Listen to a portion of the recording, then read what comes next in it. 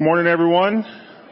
My name is Mike Cooper, and it's my twin right over there. His name is Chris Little.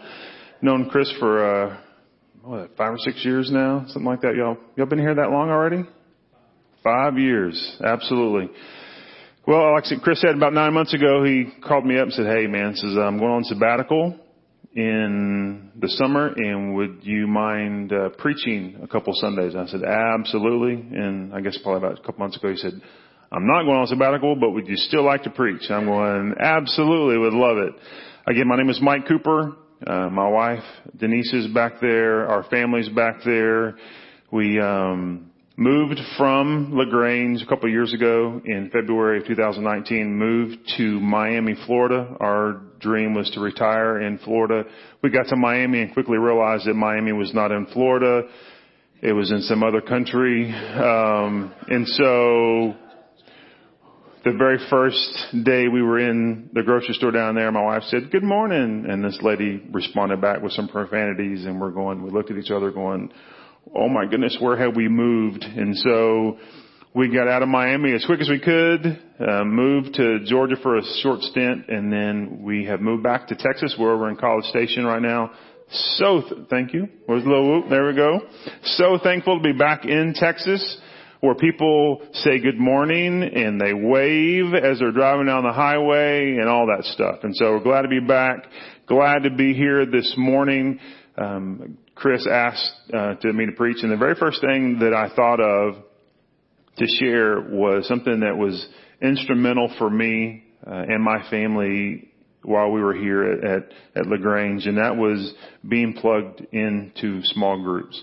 And so that's the kind of the vein that we're going to be traveling down this morning. If you're not plugged into a small group, you have no idea what small groups are. It's not that, hopefully. And so really going to share what I believe is the biblical perspective of what a church needs to look like, what it looks like in small groups, and then hopefully challenge you, encourage you to, if you're not plugged into a small group, to find one, to delve in, jump in with both feet, because it was the thing that blessed our hearts more than it sounds kind of bad, more than big church in a large group setting, because it was just so personal for us. It was something that we were able to share our lives with, and our hearts, tears and laughs and all that kind of stuff. And so it was instrumental for us. And so we're going to be looking at Acts chapter 2. So if you have Bibles, we're going to get there in just a second. Acts chapter 2, looking at verses 42 through 47. And when I was thinking about this message, I was kind of thinking from the perspective of, when we grow up, I'm an old guy now. I remember being a teenager like last week, and so something happened and I got old, and I'm mid-50s now, and just because you grow up doesn't necessarily mean that you know everything. The older you get, less hair, gray hair, whatever it is that happens, we don't necessarily have all the information on how life is supposed to happen and all the answers to everything. And the more I got to thinking about that, the more I realized life was so much simpler as a child. I didn't have bills. I didn't have to worry about going to the grocery store and buying food. I didn't have to worry about all kind of things. And so perspective on life as a child is so much better to me. We have a new grandson. I may share a picture with you a little bit later, and just looking at him and just the innocence of that. And so the perspective of life as a child intrigues me, and I wish that there were ways that we could kind of teleport back in time to have those moments again. And so one of the things I just want to kind of share with you as far as looking at life through the eyes of a child, to give you a little perspective, I think of things like the basics, those things that are most important, the knowns, things that we can know without a shadow of a doubt, that we can have confidence in, that we know what is true, what is right. The things like the KISS principle, I've changed it, kind of baptized it a little bit. Keep it simple, silly, instead of the last word there, but just kind of keep life simple. We get so caught up in the bills and the hustle and the bustle and the jobs and careers and all those kind of things. And what I want us to do this morning is just kind of take a deep breath and exhale and really look at a biblical perspective of what church needs to look like. What, more importantly, the title of the message, what is life all about? What does your life and my life need to look like? And so we're going to look through this passage in Acts chapter 2 and hopefully look at some biblical foundations on what the early church looked like and how we can correlate that to today's life. So let's read that passage together. Acts chapter 2, I'm reading from the NIV. And so you read from your particular passage, your translation, Acts chapter 2, verses 42 through 47. It says, they, the church, devoted themselves to the apostles' teaching and to the fellowship and to the breaking of bread and to prayer. It says, everyone was filled with awe and many wonders and miraculous signs that were done by the apostles. I know that we're filled with awe and wonder with the miracles that Pastor Chris does, but they were as well. And so verse 44 says, all the believers were together and had everything in common, selling their possessions and goods, and they gave to anyone as he had need. Every day they continued to meet together in the temple courts, and they broke bread in their homes, and they ate together with glad and sincere hearts, praising God and enjoying the favor of all the people. And the Lord added to their number daily those who were being saved.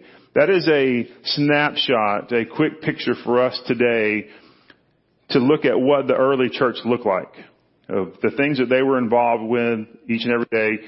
Believe it or not, they did church more than just Sunday morning. It was part of who they were. It was a lifestyle. It was something that was actively every day, something that they would do. And so be excited that we're only doing this maybe once a week. And so, because they did it every day.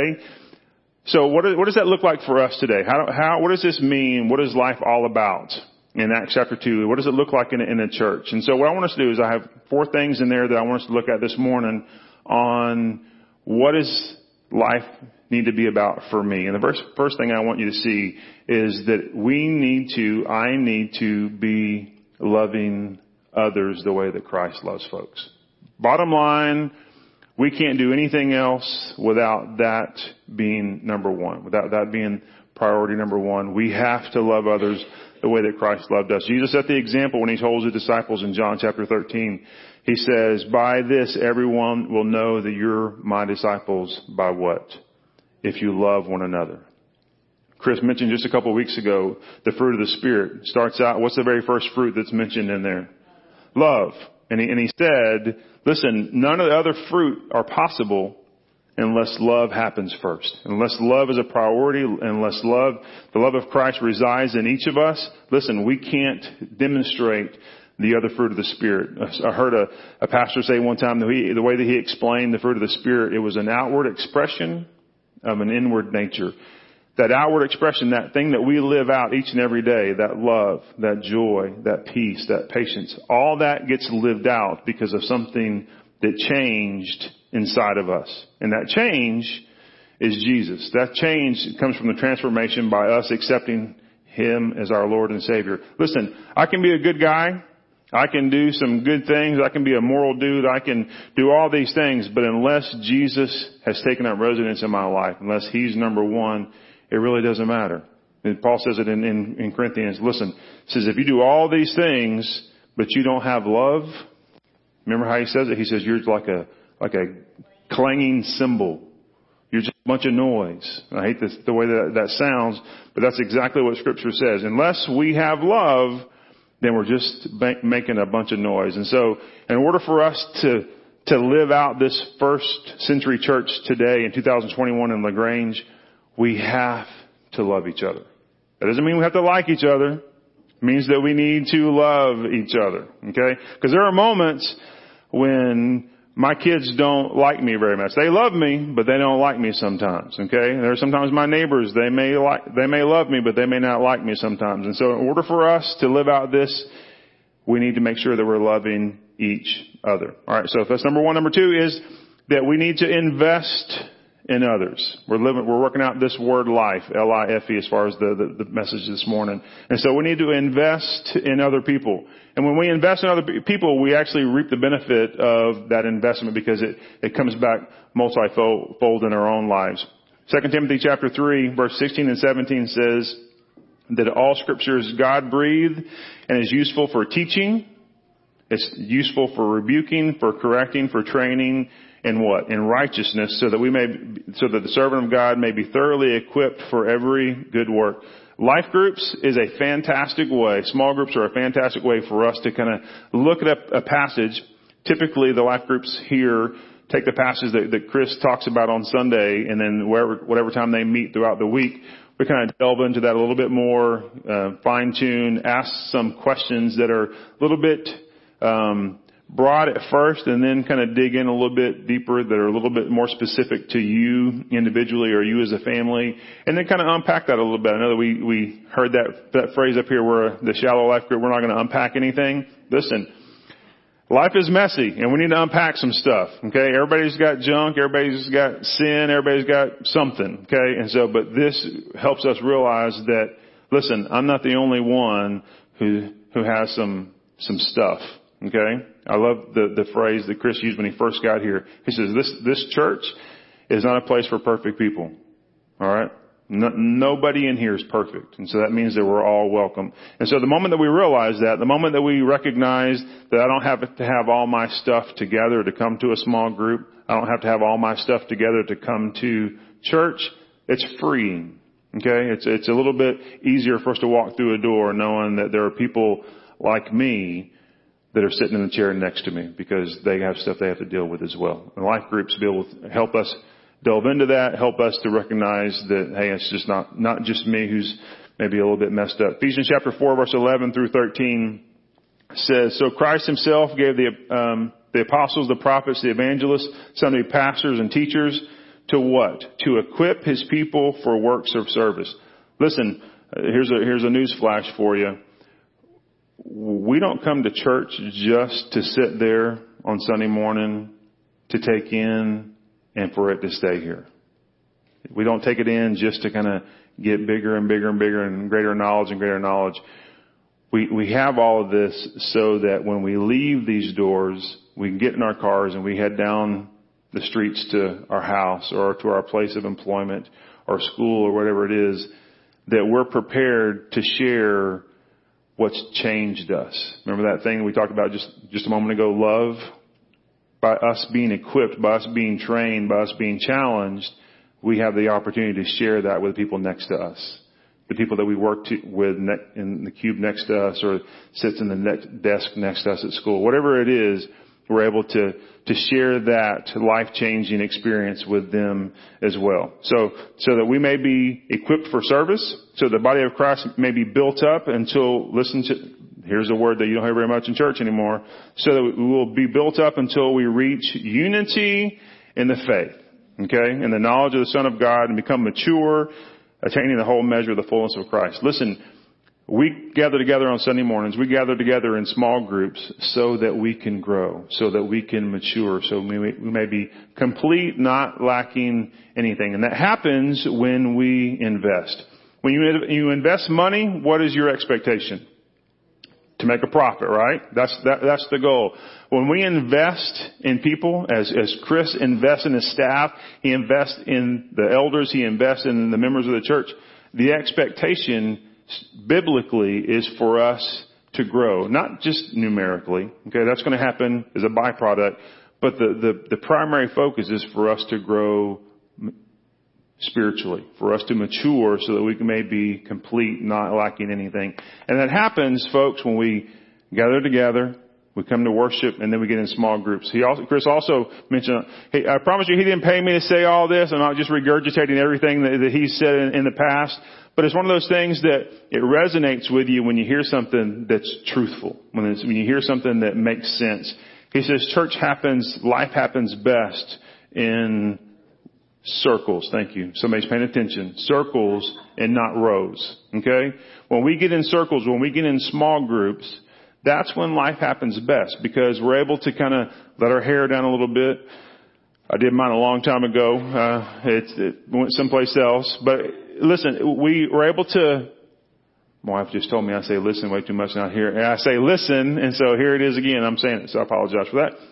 But we do life better when we can let our hair down and just be real and be raw sometimes in knowing that I don't have to have everything perfect in my life. Let me let you in on another secret. I'm never going to have everything perfect in my life. It's just not going to happen. Perfection comes when He calls me home. That's when perfection happens. That's when we can focus on perfection, is when He calls us home. But until then, let's work on being perfect. Let's work on being holy. Let's work on being this first century church in LaGrange in 2021. So we're loving other people. We're investing in other people. Oh, let me share this with you real quick. I thought it was hilarious. I read an article the other day about reasons why people don't come to church anymore. And, you know, there were some of the typical ones. The pastor just wants my money. I'm not into organized religion, or all these kind of things. But the number two reason, or the second reason, whatever, how you want to say that people don't come to church anymore is because I don't feel like I'm being fed. Okay. He didn't pay me to say this either. All right. I don't need Chris Little to make sure that I'm fed spiritually. Okay? No offense, Chris. All right. I don't need him for me to be fed spiritually. You know what it requires of me to be fed spiritually? Reading this thing right here that I have in my hand. Okay? If I spend time in this right here, then I'm promised, okay, to gain knowledge. I'm promised to gain wisdom because of who resides in this. I heard somebody say a long time ago, this is a hymn book. Not the hymn book that we used to sing in old days or in the chairs behind the seat there, but it's the book about Him. Okay? When we understand that, when we don't need Chris to spoon feed us every single day or every single Sunday, we recognize that it's our responsibility to feed ourselves. This thought came through my mind when I read that number two reason why people don't come to church anymore. I had this picture in my mind of all of our kids. Our youngest one is about to turn 20. But I had this envision of all of our kids being around our dining room table and them sitting there with their hands on the table, expecting us to physically spoon feed each one of them. And how silly that may sound, but in a spiritual perspective, that's exactly what it sounds like when somebody says, I'm not being fed spiritually by my pastor. All right. Listen, I am responsible for feeding myself. Do we have the picture up there? Do we have that? We didn't get it. There was a picture, got a picture the other day. Our daughter-in-law sent us a picture of our new grandson, and is up there? All right.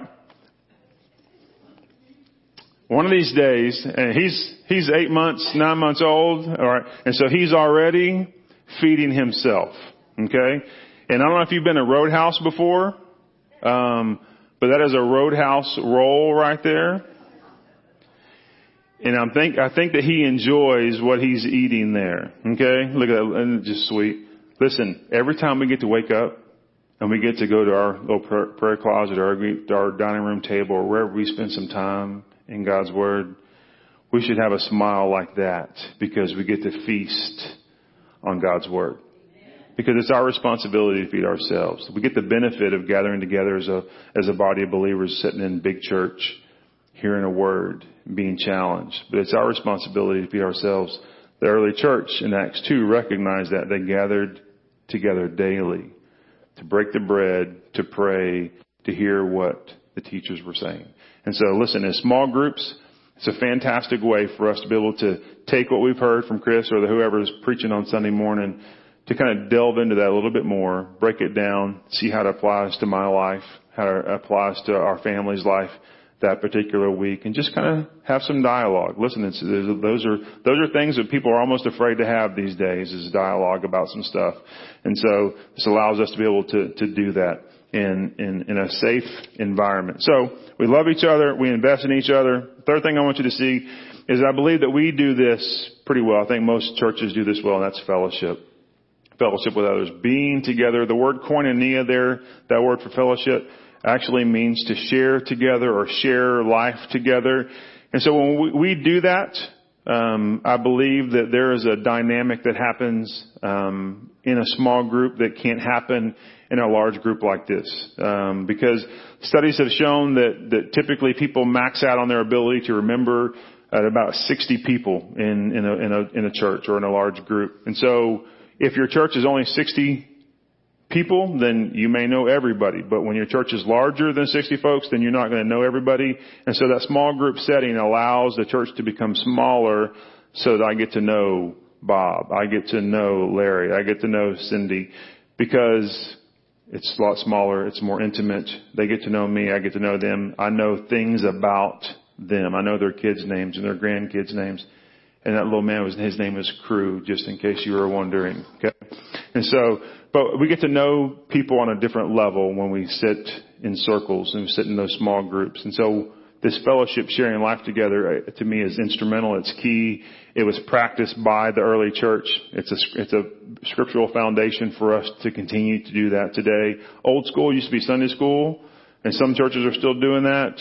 But in the small group here at Crosspoint is the life groups. And so if you're not plugged into a life group, you don't know anything about life groups before today, now you've heard that word a million times, you've seen a video about it, get plugged in. If you don't like the one you go to, try for a couple of weeks, try something different. But don't give up, get plugged in, because we need each other. And that's the fourth point that I want to share with you, is that we have to engage one another. We have to engage. And what that means is we have to make sure that we get plugged in on multiple levels. And we see there in Acts chapter 2 what those levels were. Those levels including listening to the teaching. Those levels included to praying. Those levels included sharing, breaking of bread and worshiping together.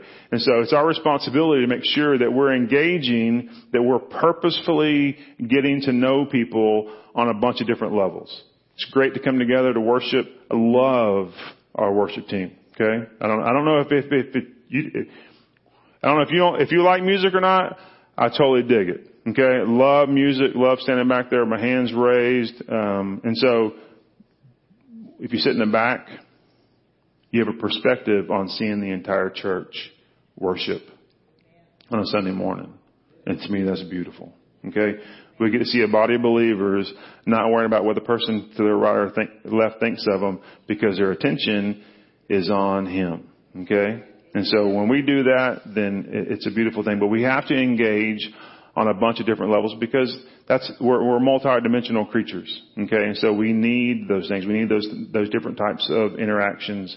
1 Corinthians chapter 12, verses 14 through 26 gives us a biblical mandate and shows us the need that we need to be with each other. And that's the passage where it says the eye can't say to the hand that I don't need you.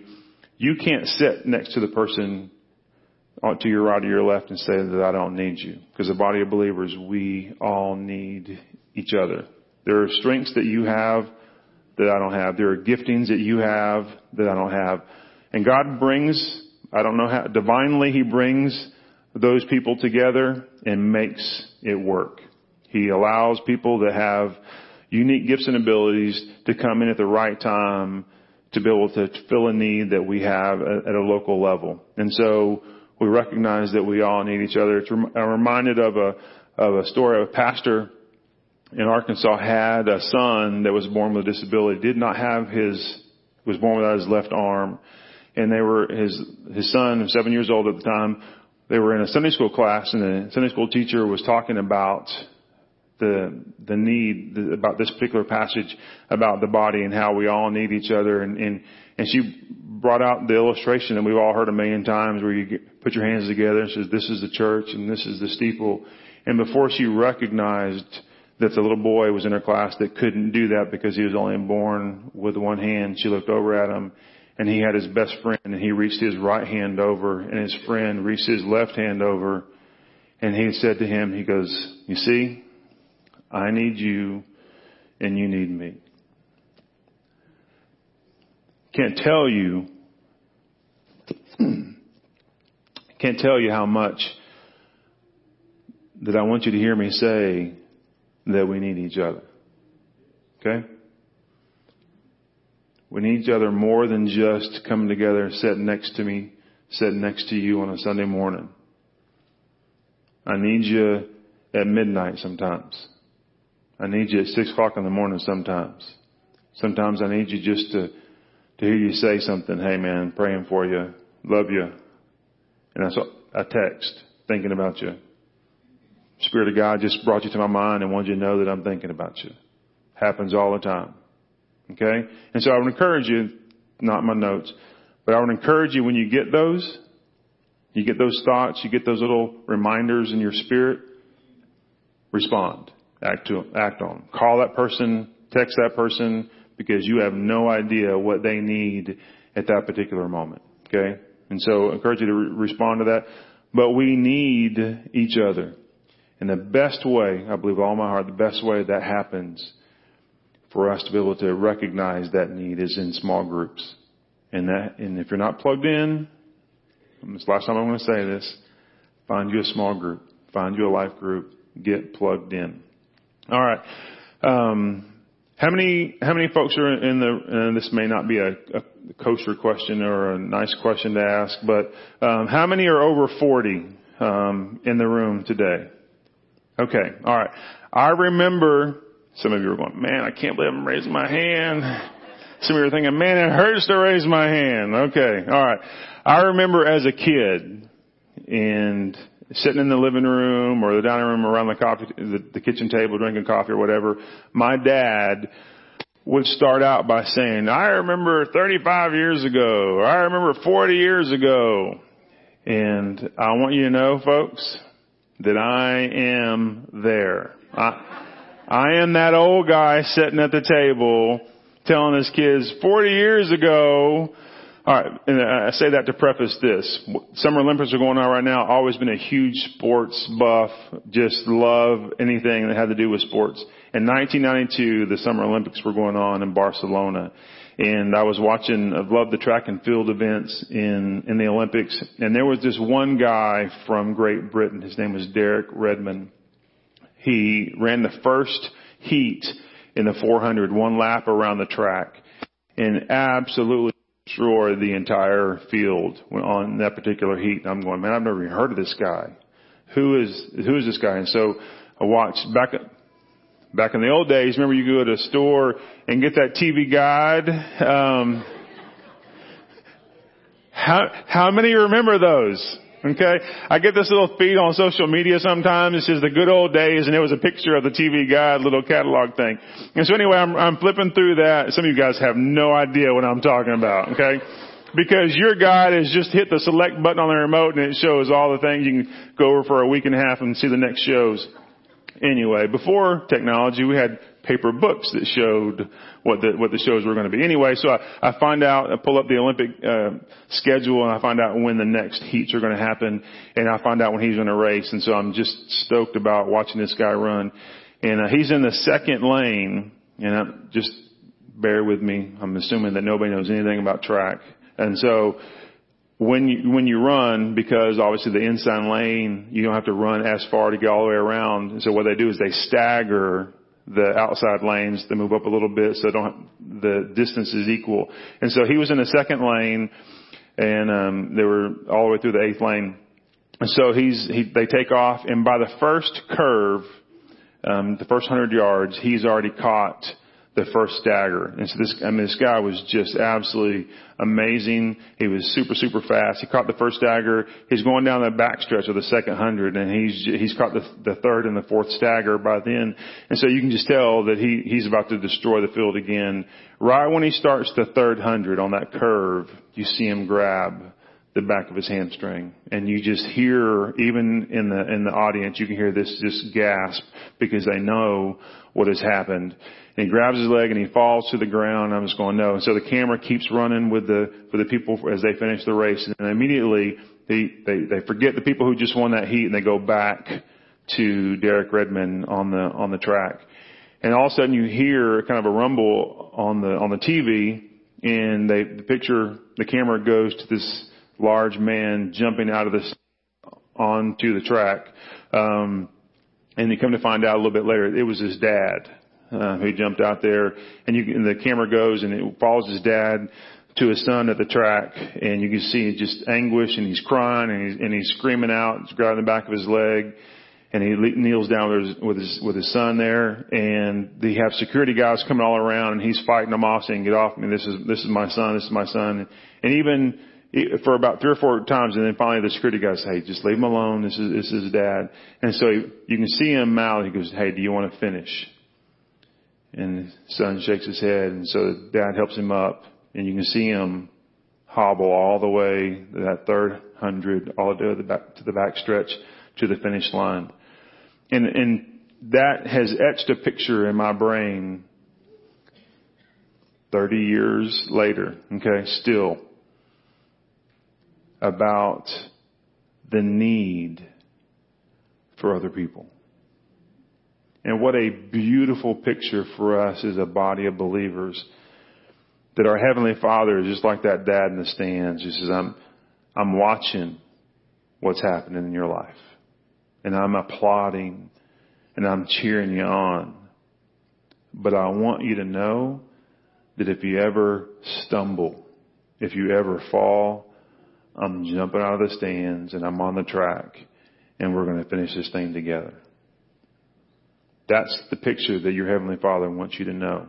As a church body, it's important for us to know, as a fellow believer, as a fellow part of that body, that it's my responsibility that when you stumble at midnight, I want to be there to help pick you up and get you to the finish line. It's my responsibility to receive a phone call at 6 o'clock in the morning to do whatever. You get the picture. It's our responsibility, church, the picture that we see in Acts chapter 2, that they sold their possessions and gave to those who had need. They were in the habit of meeting together every day, worshiping together, breaking bread together, praying together, listening to the teaching together. That's what the early church looks like. That's what our desire for small groups in our church here at Crosspoint to look like. Recognize the need that we need to love each other, that we need to invest in each other, that we need to fellowship with each other, and that we need to engage on so many different levels, because that's how God designed us. Not plugged into a small group? I lied to you. I mentioned it one more time. Not plugged into a small group. Find you a small group. Can't find a small group? Start a small group. Okay? That's how it happens. That's how church happens. I want us to be the biggest, smallest church in Fayette County, because we're doing church right. Amen? Let's pray together. Father, we thank you so much for today. We thank you for your love. We thank you for your grace. We thank you for small groups. We thank you for this biblical passage that we see in Acts chapter 2 of what the early church looked like and what the goal is for us to look like as we gather in small groups, as we recognize that we don't have it all together, that we can be knotheads at times, that we make mistakes, but we can be forgiven because you forgive us, that we can receive grace because you're gracious. We can receive mercy because you're merciful. Father, I pray that as we leave here this morning, that we're challenged by the concept of small groups, that we're challenged by the concept of getting plugged in. We're challenged by the concept of investing our lives into other people and loving others the way that you love us. Father, we love you. We adore you. You're our audience this morning. You're our focus this morning. We praise you and thank you in Jesus' name. Amen.